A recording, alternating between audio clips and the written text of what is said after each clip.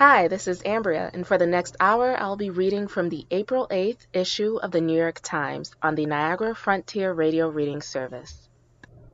EPA is said to propose rules meant to drive up electric car sales tenfold. In what would be the nation's most ambitious climate regulation, the proposal is designed to ensure that electric cars make up the majority of new U.S. auto sales by 2032. By Coral Davenport.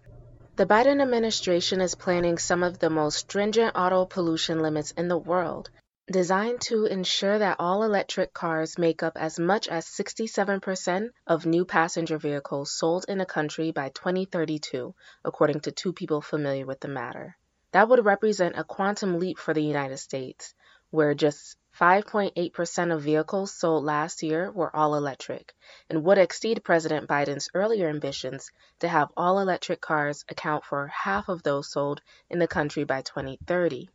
It would be the federal government's most aggressive climate regulation and would propel the United States to the front of the global effort to slash the greenhouse gases generated by cars, a major driver of climate change. The European Union has already enacted vehicle emission standards that are expected to phase out the sale of new gasoline-powered vehicles by 2035. Canada and Britain have proposed standards similar to the European model. At the same time, the proposed regulation would pose a significant challenge for automakers. Nearly every major car company has already invested heavily in electric vehicles, but few have committed to the levels envisioned by the Biden administration. And many have faced supply chain problems that have held up production.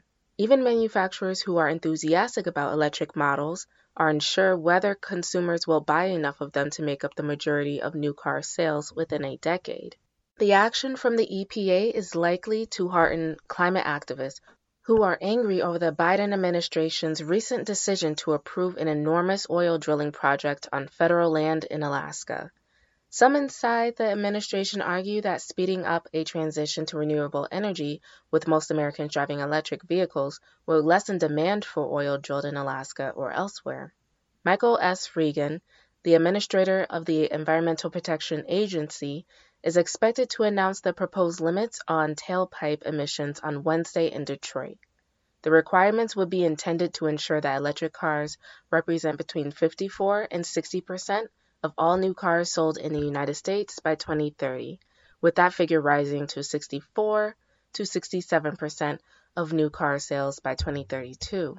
According to the people familiar with the details who spoke on condition of anonymity because the information had not been made public, rapidly speeding up the adoption of electric vehicles in the United States would require other significant changes, including the construction of millions of new electric vehicle charging stations, an overhaul of electric grids to accommodate the power needs of those chargers, and securing supplies of minerals and other materials needed for batteries. The proposed regulation, which would go through a public comment period and could be altered by the government before becoming final, is sure to be met with legal challenges. It could also become an issue in the 2024 presidential campaign, as a future administration could undo or weaken it. This is a massive undertaking, said John Bozzella, president of the Alliance for Automotive Innovation, which represents large U.S. and foreign automakers. It is nothing short of a complete transformation of the automotive industrial base in the automotive market. In a statement released Friday night, Maria Michaels, a spokeswoman for the EPA, did not confirm the new targets, but said the agency was working on new standards as directed by the president to accelerate the transition to a zero-emissions transportation future, protecting people and the planet. The new regulations would come on the heels of the 2022 Inflation Reduction Act, which has helped stoke demand for electric vehicles by providing up to $7,500 in tax incentives for car buyers, as well as billions in incentives for battery manufacturing and critical mineral processing and mining. Transportation is the largest source of greenhouse gases generated by the United States, the second biggest polluter on the planet behind China. Rapidly phasing out gasoline-burning cars with electric models will help Mr. Biden achieve his pledge to cut the country's emissions in half by 2030 and effectively eliminate them by the middle of the century.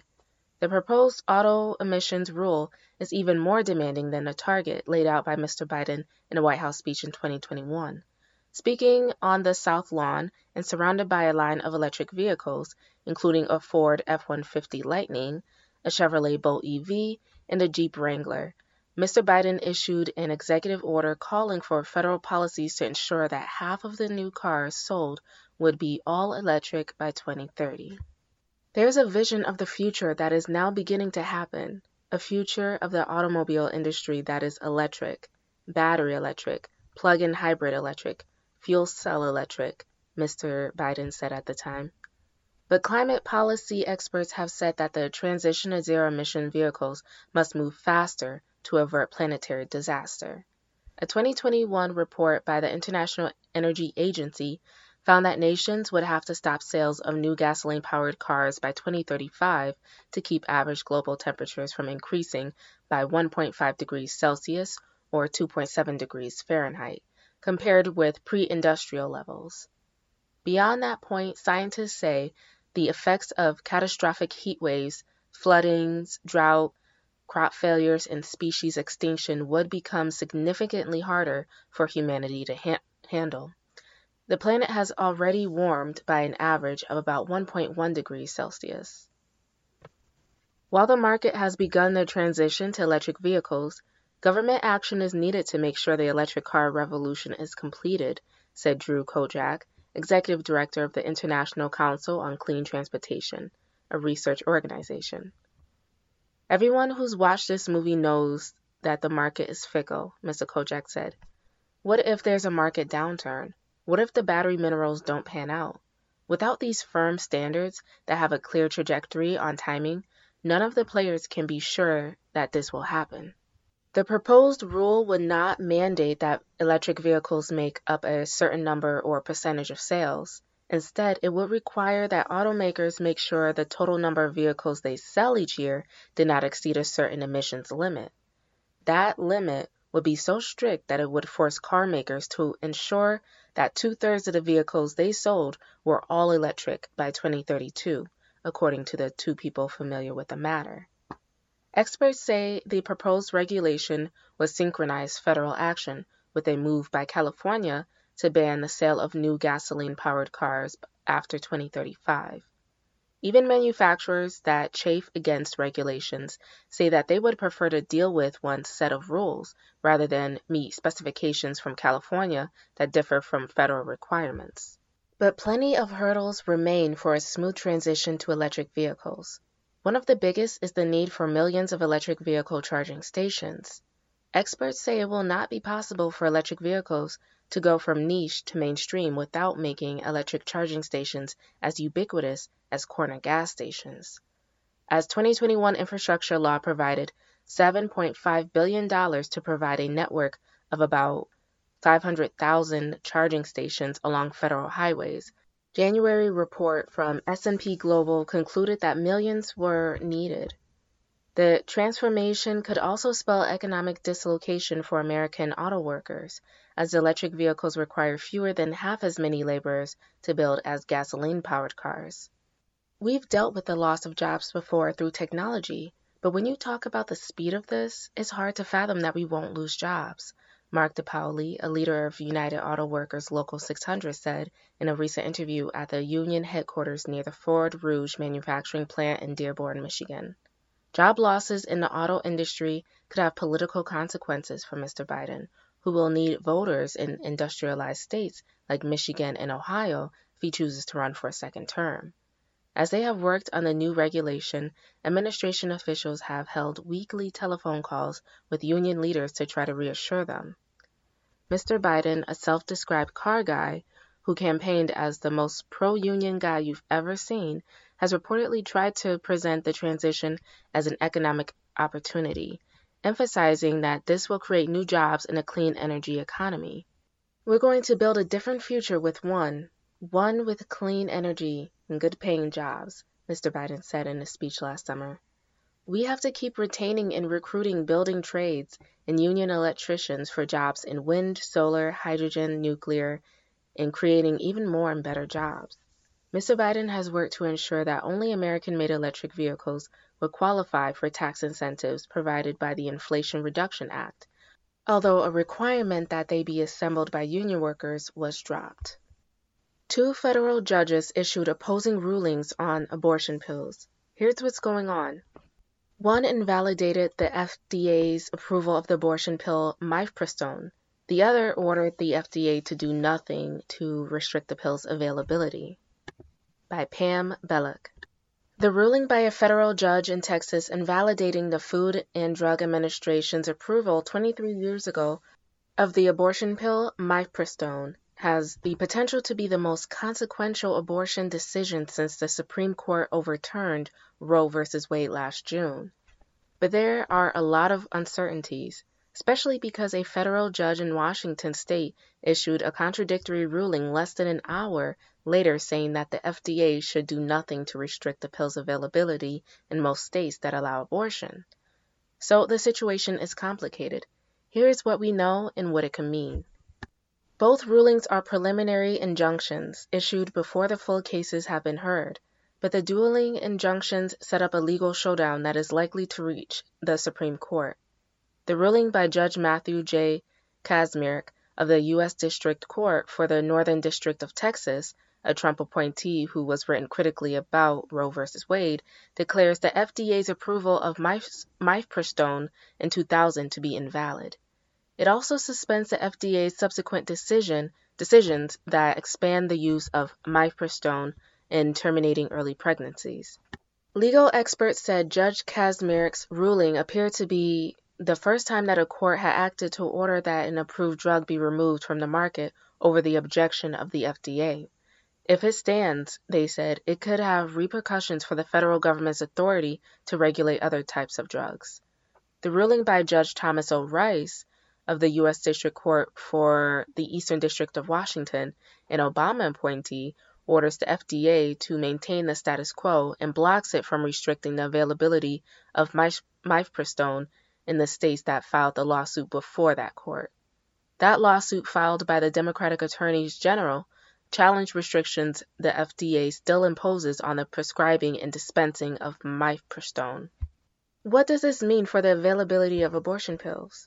For now, mifepristone, the first pill in the 2-drug medication abortion regimen that is used in over half of pregnancy terminations in the United States, is still available.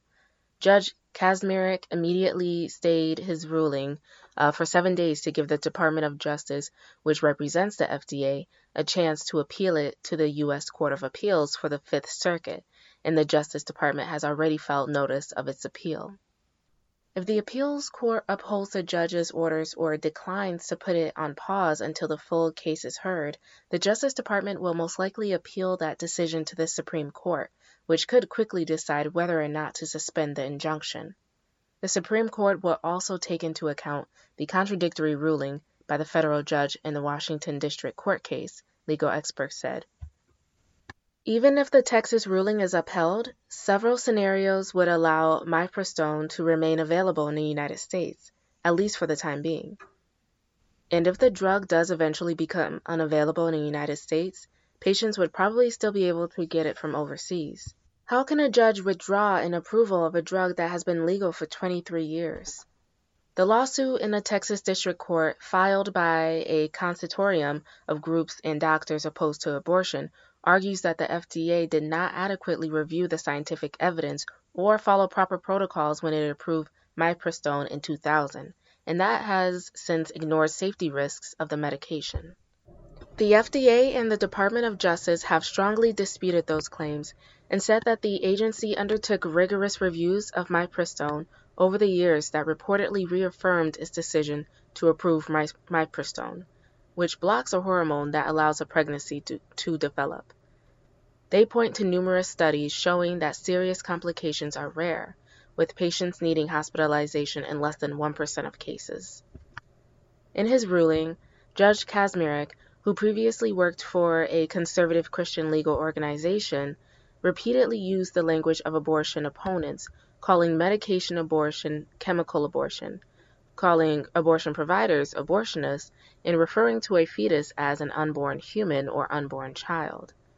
He appeared to agree with virtually all of the anti-abortion groups' claims, writing, "Here FDA acquiesced on its legitimate safety concerns, in violation of its statutory duty, based on plainly unsound reasoning and studies that did not support its conclusions. There is also evidence indicating FDA faced significant political pressure to forego its proposed safety precautions to better advance the political objective of increased access to chemical abortion." The FDA has regulated mifepristone more stringently than many other drugs and applied a special framework of restrictions that is currently used for only 60 drugs in the country.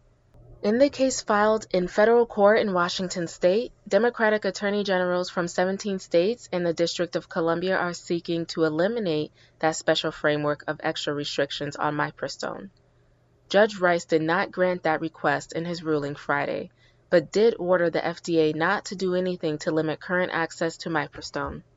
What are the options for preserving access if the Texas ruling is upheld? If the Texas judge's injunction stays in place as the full case makes its way through the courts, the FDA will most likely assert that it needs to follow its official process for withdrawing the approval of a drug. That process is lengthy. It requires reviews of extensive studies and data and could involve advisory committee hearings and a public comment period. The process can take months or years, and while it is underway, the drug being reviewed remains available. Legal experts say the FDA also has the authority to decide not to enforce a regulation or prohibition of a drug if the agency considers the drug to be safe and effective, as it does with mifepristone. The agency could issue a determination saying it had decided not to enforce the ruling, or it could argue that it did not have the resources to try to stop the drug from reaching patients all over the country. Because the judge's rulings applies only to the FDA and not to abortion providers, several medication abortion services have said they will continue prescribing and dispensing mifepristone unless there is an official FDA decision to withdraw the drug from the agency plans to enforce. It's also possible that one or both of the companies that make mifepristone in the United States, Danco Laboratories and Gen BioPro, could file suit against the FDA to block its enforcement of the Texas judge's orders, legal experts say. What if efforts to keep mifepristone available fail? Abortion providers and supporters of abortion rights are actively preparing for this possibility. Many of them have developed plans to prescribe only the second medication in the two-drug abortion regimen, misoprostol. This drug, which has been available for decades and is authorized for medical conditions like ulcers, causes contractions that result in a process resembling a miscarriage. The World Health Organization has endorsed a misoprostol-only regimen for abortion, and it is used in many countries, especially where there is limited availability of mifepristone. Studies suggest that using misoprostol on its own may be slightly less effective than a two-drug combination and can cause more side effects like nausea, but it is safe and, in a majority of cases, terminates a pregnancy without requiring a follow-up surgical procedure or other intervention. In the Texas lawsuit, the anti-abortion organizations also seek to ban the use of misoprostol for abortion, but their request for a preliminary injunction focused on mifepristone. Could patients still order pills from abroad? Many patients would probably continue to order both mifepristone and misoprostol from telemedicine abortion services based in other countries, especially Aid Access, an organization based in Europe that for years have provided the two-drug combination to patients in the United States after they complete medical consultation forms. Currently, for patients in the States with abortion bans or restrictions, Aid Access has the pills shipped from a pharmacy in India, while patients in the States where abortion is legal receive their pills from providers within the United States. If the Texas ruling stands, Aid Access would most likely ship the pills from India to patients in every state. The organization's founder, Dr. Rebecca Gompertz, a Dutch physician, said in an interview. In 2019, the FDA tried unsuccessfully to get Aid Access to halt overseas shipping. Dr. Gompertz said she would remain committed to supplying patients in the United States. Would revoking the approval of mifepristone have effects beyond abortion? Mifepristone is also frequently used to assist patients who are experiencing miscarriages. It is prescribed along with misoprostol to help expel the tissue from a pregnancy that has failed to develop. So if access to mifepristone is blocked, miscarriage patients will lose access to that treatment and will either have to undergo surgical removal of the tissue or wait days or weeks until it passes on its own, in a process that can be medically risky for some patients. Revoking the federal approval of mifepristone could also undermine the FDA's long-standing and previously unquestioned authority granted by Congress to regulate virtually any drug. Legal experts say it could lead to challenges over the approval or use of medications involved in other controversial issues, such as vaccines or emergency contraception.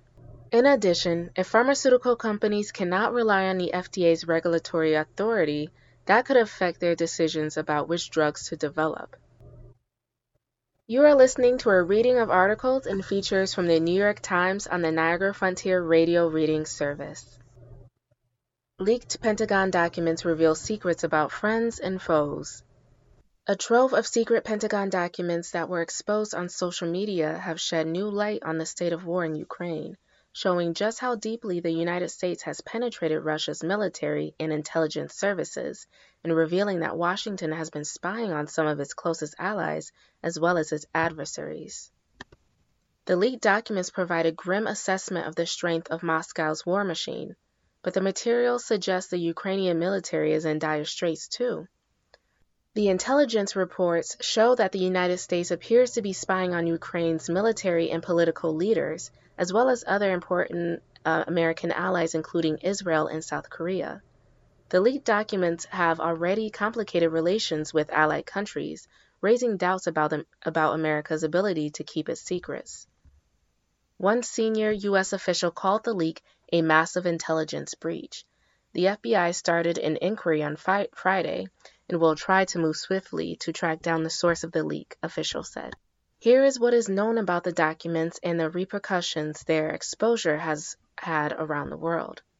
Leaked document shows the dire nature of battle for Bakhmut.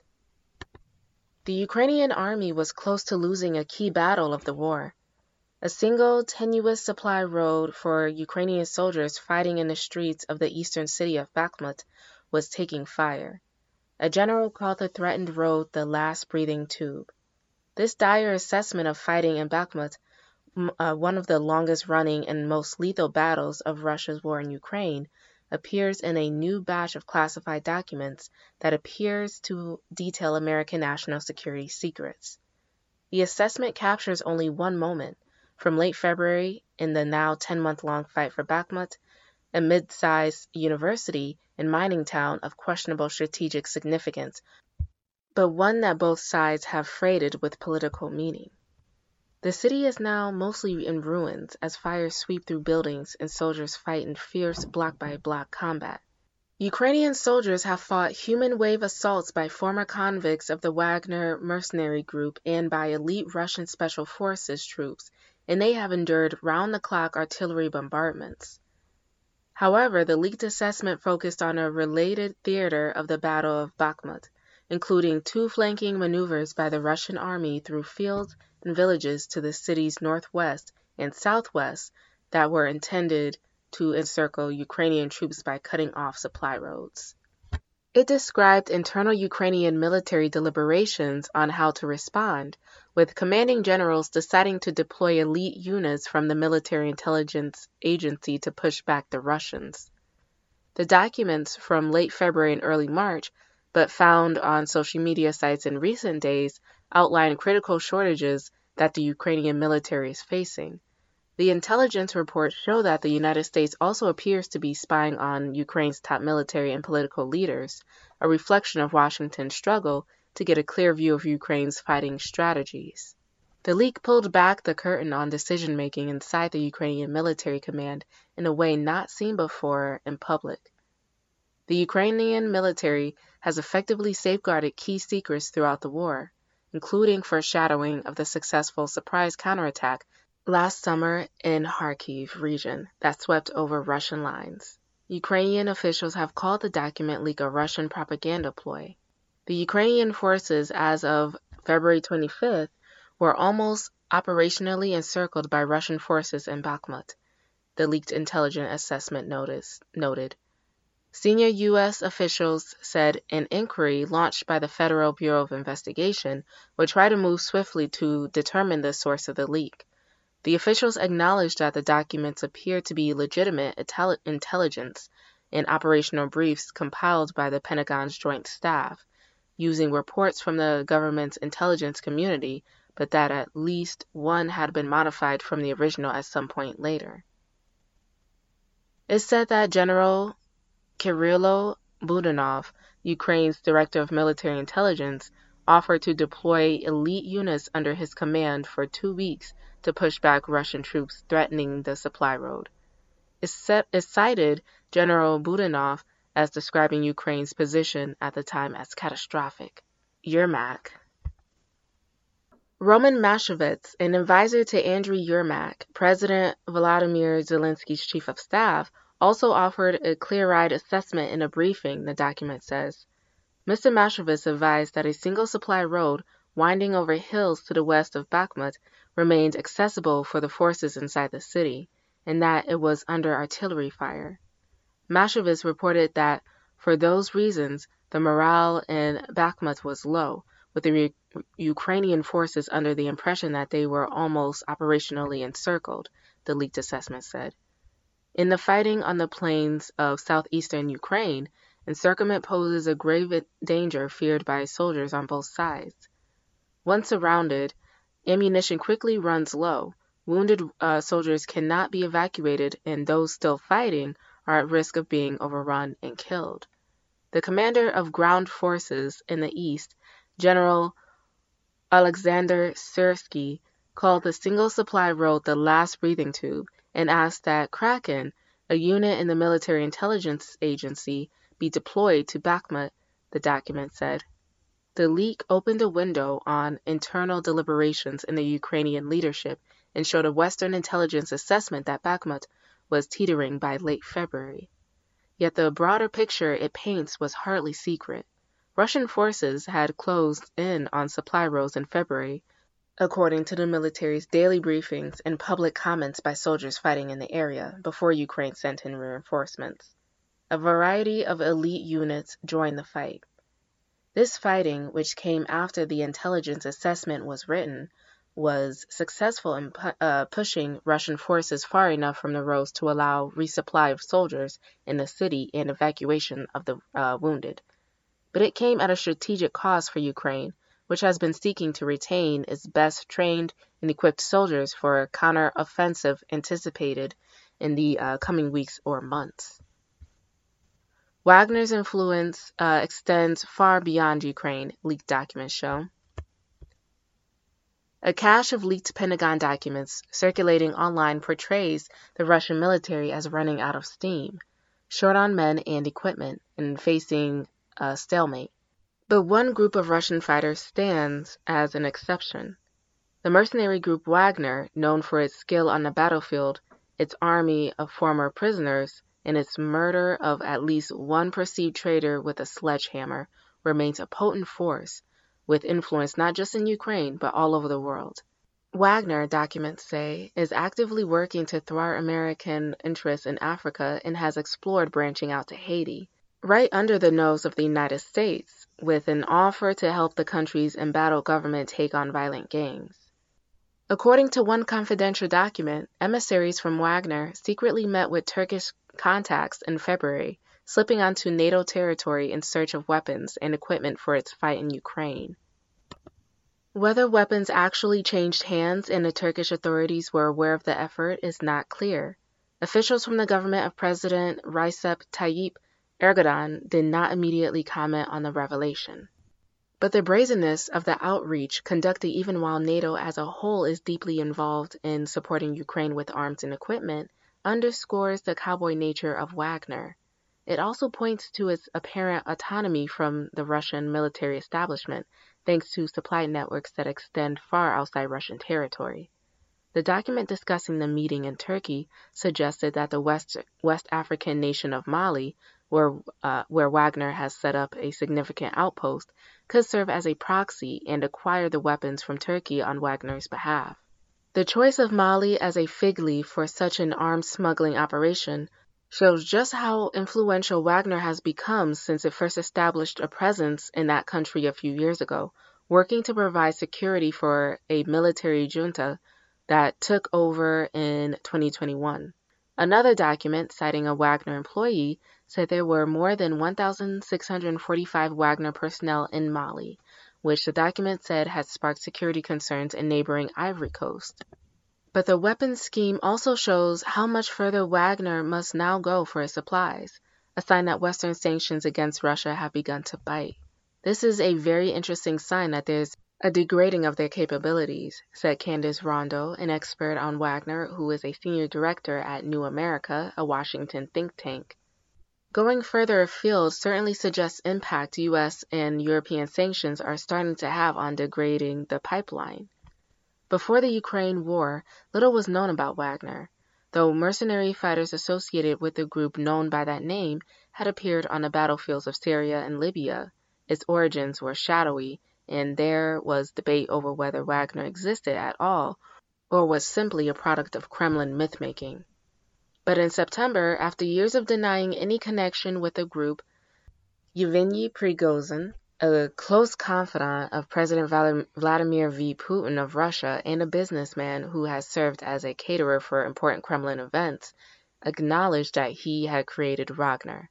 Since then, Mr. Prigozhin has become an unavoidable and menacing fixture of the war, donning a helmet and body armor to visit his troops at the front line while calling for the firing, or worse, of military leaders who have refused to follow his cavalier example. In one of the more disturbing episodes of the war, he endorsed the execution by sledgehammer of a Wagner fighter who had defected to the Ukrainian side but was sent back in a prisoner exchange. He has created an army out of freed Russian convicts and hired guns that one of the leaked Pentagon documents assessed to be about 22,000 strong in that area around Bakhmut, possibly larger than the entire Ukrainian contingent along that front. Even as Mr. Prigozhin has criticized Russia's military leadership, demanding in one instance that failed generals be stripped of their ranks and forced to march barefoot to the front, the military establishment appears to have jumped to do Wagner's bidding, according to the leaked documents. After Mr. Prigozhin publicly accused the Russian military in late February of failing to provide his troops with significant ammunition, unnamed defense ministry officials seemed to go into damage control mode, acknowledging Mr. Prigozhin's claims might be true and proposing to double the amount of munitions supplied to Wagner forces, according to a CIA document. Later, the ministry issued a rare public response to Mr. Prigozhin, but gave no hint that it had caved.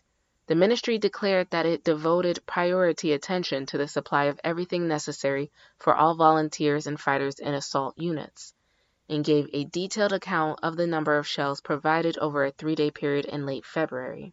What neither the Russian military nor Wagner have been able to escape is infiltration by the American intelligence establishment. The documents indicate American spies have been gathering signals intelligence from Prigozhin associates, allowing them to glimpse the inner workings of Wagner's operation. One document describes how American intelligence operatives apparently listened in on Prigozhin's associate in February, planning to recruit prisoners again into Wagner's ranks. American intelligence officials also picked up that Mr. Prigozhin wanted prisoners returning home from battlefield to help in the recruitment effort. Documents allege that Israel's spy agency encouraged anti-government protests. Among the revelations contained in the leaked Pentagon documents was an assertion that the leadership of the Mossad, Israel's foreign intelligence service, had encouraged the agency's staff and Israeli citizens to participate in the anti-government protests that recoiled the country in March. Senior Israeli defense officials denied the assessment's findings, and the New York Times was unable to independently verify the U.S. intelligence assessment. Israel, which returned Prime Minister Benjamin Netanyahu to power in December as the head of the most far-right government coalition in its history, was paralyzed by protests and strikes in March after the government revealed plans to overhaul the country's judiciary. The proposed reforms, which were criticized by Israel's closest ally, the United States, would have given the government more control in the selection of judges. According to the leaked documents, an assessment attributed to a Central Intelligence update from March 1st, leaders of the Mossad advocated for Mossad officials and Israeli citizens to protest against the new Israeli government's proposed judicial reforms, including several explicit calls to action that decried the Israeli government. According to the documents, the information was obtained through signals intelligence. Many of the leaked documents are labeled with orders that they are to be shared only among American intelligence agencies. Current and former Israeli intelligence officials said the agency's rules and long-standing tradition of nonpartisanship would have precluded direct involvement by the agency's leadership in a political crisis. Asked for comment, the Prime Minister's office, of which the Mossad is part, said it was looking into the reports. Some Mossad employees, however, requested and received permission to participate in the demonstrations as private citizens. The Mossad chief, David Barnea, in consultation with Israel's Attorney General, allowed junior employees to participate so long as they did not identify themselves as members of the organization, according to a defense official familiar with the agency's policy. Several hundred former Mossad employees, including 5 former chiefs, also signed a statement in March opposing the overhaul promoted by the government. Ultimately, the protesters stalled the proposal's progress, and the government said it would shelve the legislation until at least the summer.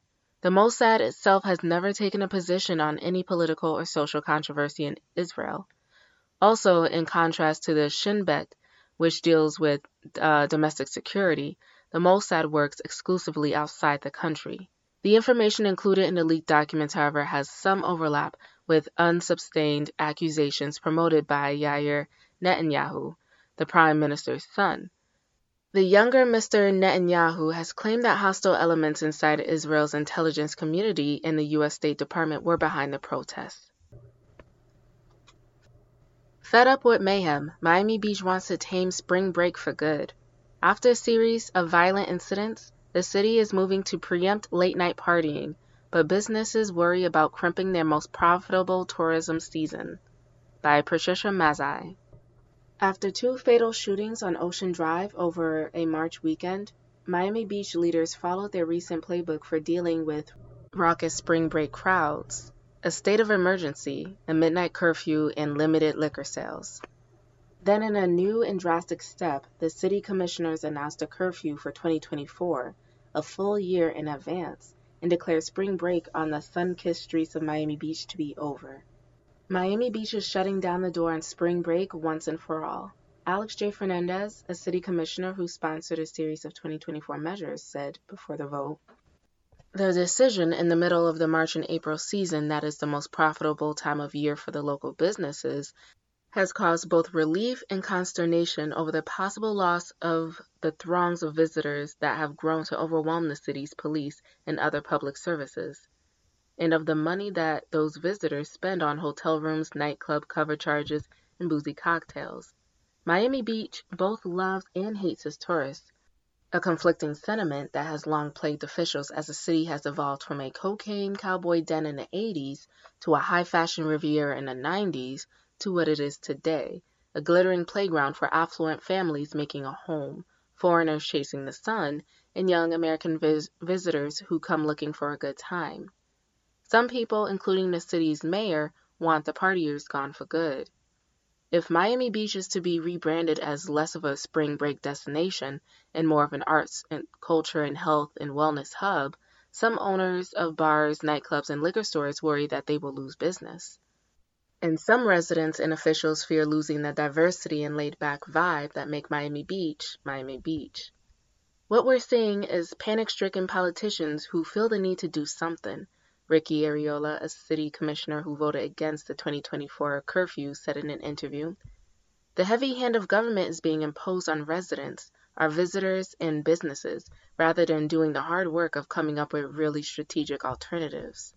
Similar frictions between residents and visitors have afflicted other popular Florida spring break locales like Panama City Beach.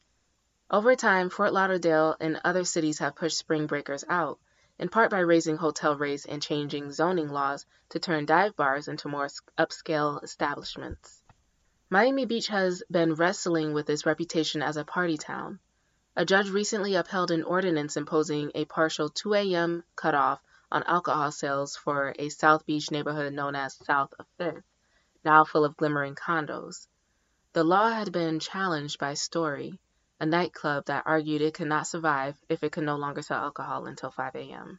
Patience has worn thin as spring break revelers, often partying with alcohol or drugs, have packed a roughly 10-block stretch of South Beach along the Atlantic oceanfront each season, leading to unpredictable situations that sometimes turn violent because so many people have guns, according to city leaders, police officers, and business owners.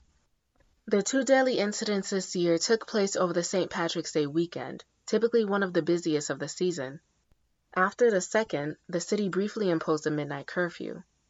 Last year, 2 shootings on Ocean Drive led the city to set a midnight curfew. In 2021, Midnight Beach made headlines when, while still in the middle of the coronavirus pandemic, the city marketed itself to visitors even though many nightclubs remained closed, leading to raucous street parties. Officials responded that year by imposing an 8 p.m. curfew.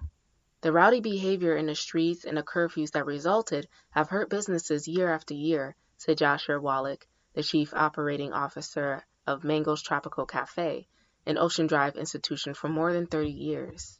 When they go from a dangerous situation to complete lockdown, there is no business, he said. We're just caught in the wake of how they handle it.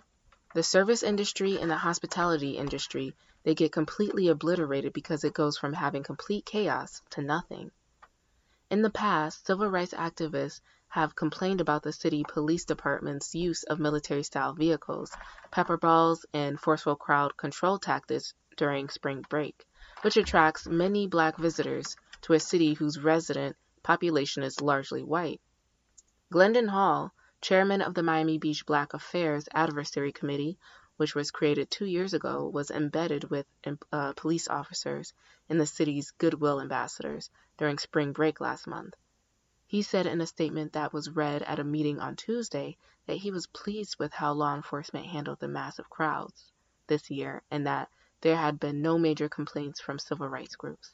The Miami Beach Police Department made 573 arrests in March, a slight drop from 615 arrests in March 2022, according to Officer Ernesto Rodriguez, a department spokesman.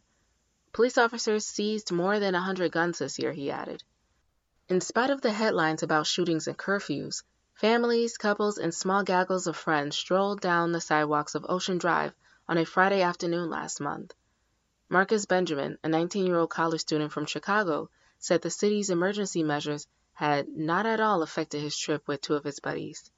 I've seen a lot of cops on the beach, said one of his friends, Cameron Sasser, also 19, but it's about the same as other years.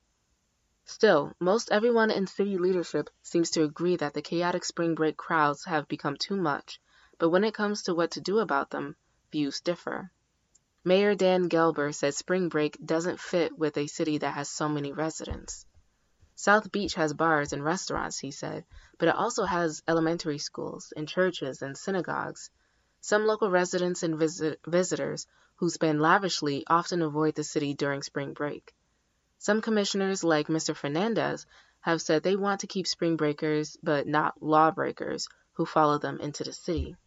The worst thing that we can do is continue doing the same thing we've done now for several years in a row, which is knowing that we're going to have an overcrowding of our city and waiting until the violent situation occurs, until the death occurs, to react, he said in an interview. It's better to get ahead of the situation and impose a curfew and restrictions now.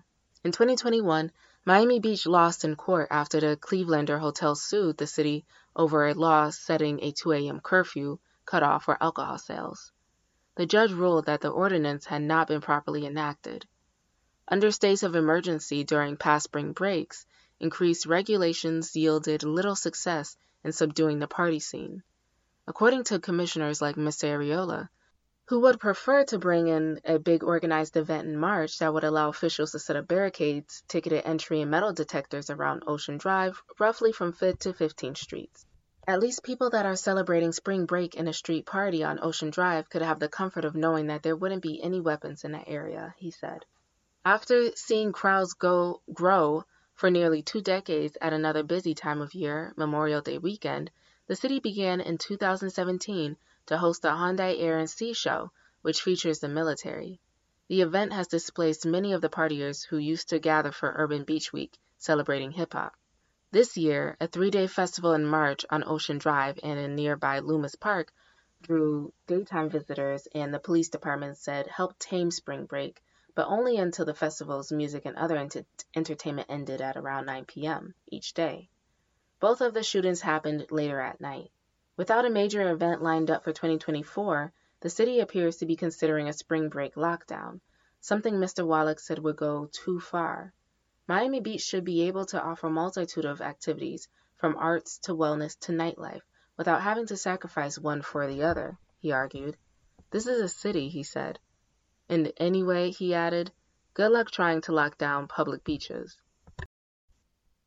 You are listening to a reading of articles and features from the New York Times on the Niagara Frontier Radio Reading Service. Marvel superhero and indigenous actress holds fast to Maya roots. After filming her part in Black Panther: Wakanda Forever, Maria Mercedes Conroy returned to her normal life of farming and trading in a Guatemalan town at the base of a volcano. By Julia Lieblich. For her big underwater scene in Black Panther: Wakanda Forever, the Guatemalan actress Maria Mercedes Conroy had to hold her breath as her character Princess Fen gives birth in a hazy ocean world to a winged serpent sun. She emerges from the watery depths as a rarity even in Marvel's fantastical universe, a female Maya superhero.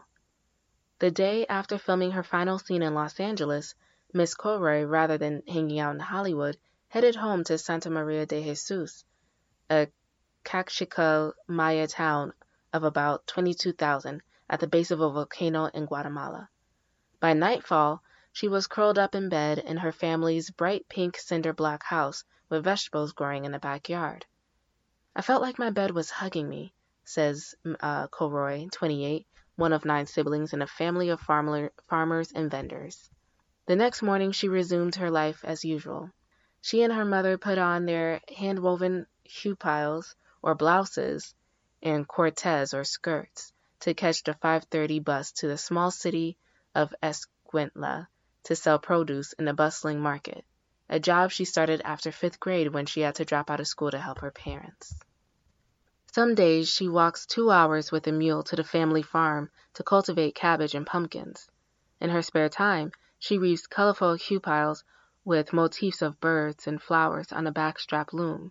People ask me what I do after filming, she said, who is working on her 3rd Guatemalan movie after appearing in 2 in the United States. I go back to normal. Miss Conroy represents a new generation of Maya actors determined to hone their craft while holding on to their customs and helping expose a legacy of discrimination against Guatemala's indigenous population.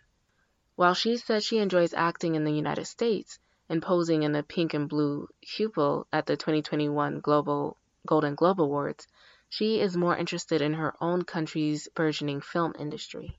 But whether she's working in her homeland or Hollywood, acting can be draining, and she relies on Santa Maria de Jesus to recharge her. I love my life, but filming is physically demanding, Miss Conroy said, relaxing on a beach in Santa Maria's Central Park. This is my community. Miss Conroy's first role was the lead in a school play production of Snow White and the 7 Dwarfs. Santa Maria de Jesus has long been locally famous for its street theater, and a decade ago, the Guatemalan director Jairo Bustamante came to town to prepare for his first feature film, Volcano, or Ixcanol. He wanted to tell a story of Maya women that addressed issues like endemic poverty and inequities in education and healthcare, and he was determined to cast Maya actors speaking the indigenous language of Cachical. Mr. Bustamante initially put up a sign in the town's Central Park, "Casting here." No one showed up. A few days later he posted, "Work here." He was overwhelmed with prospective actors. Miss Corey missed the audition, but a friend put her in touch with the director the next day. He told me I was the only person who looked him in the eye, she said. When he offered her the lead, she balked. I had no experience. I was afraid I would ruin the movie. But he convinced her to join the cast, and for the next several months they trained at the country's first film academy founded by Mr. Bustamante. When we began filming, they were no longer amateur actors, Mr. Bustamante said. Ich Canol, which won the Alfred Bauer Prize at the 65th Berlin International Film Festival, focuses on a poor family in the mountains that arranges for the daughter to marry a plantation overseer.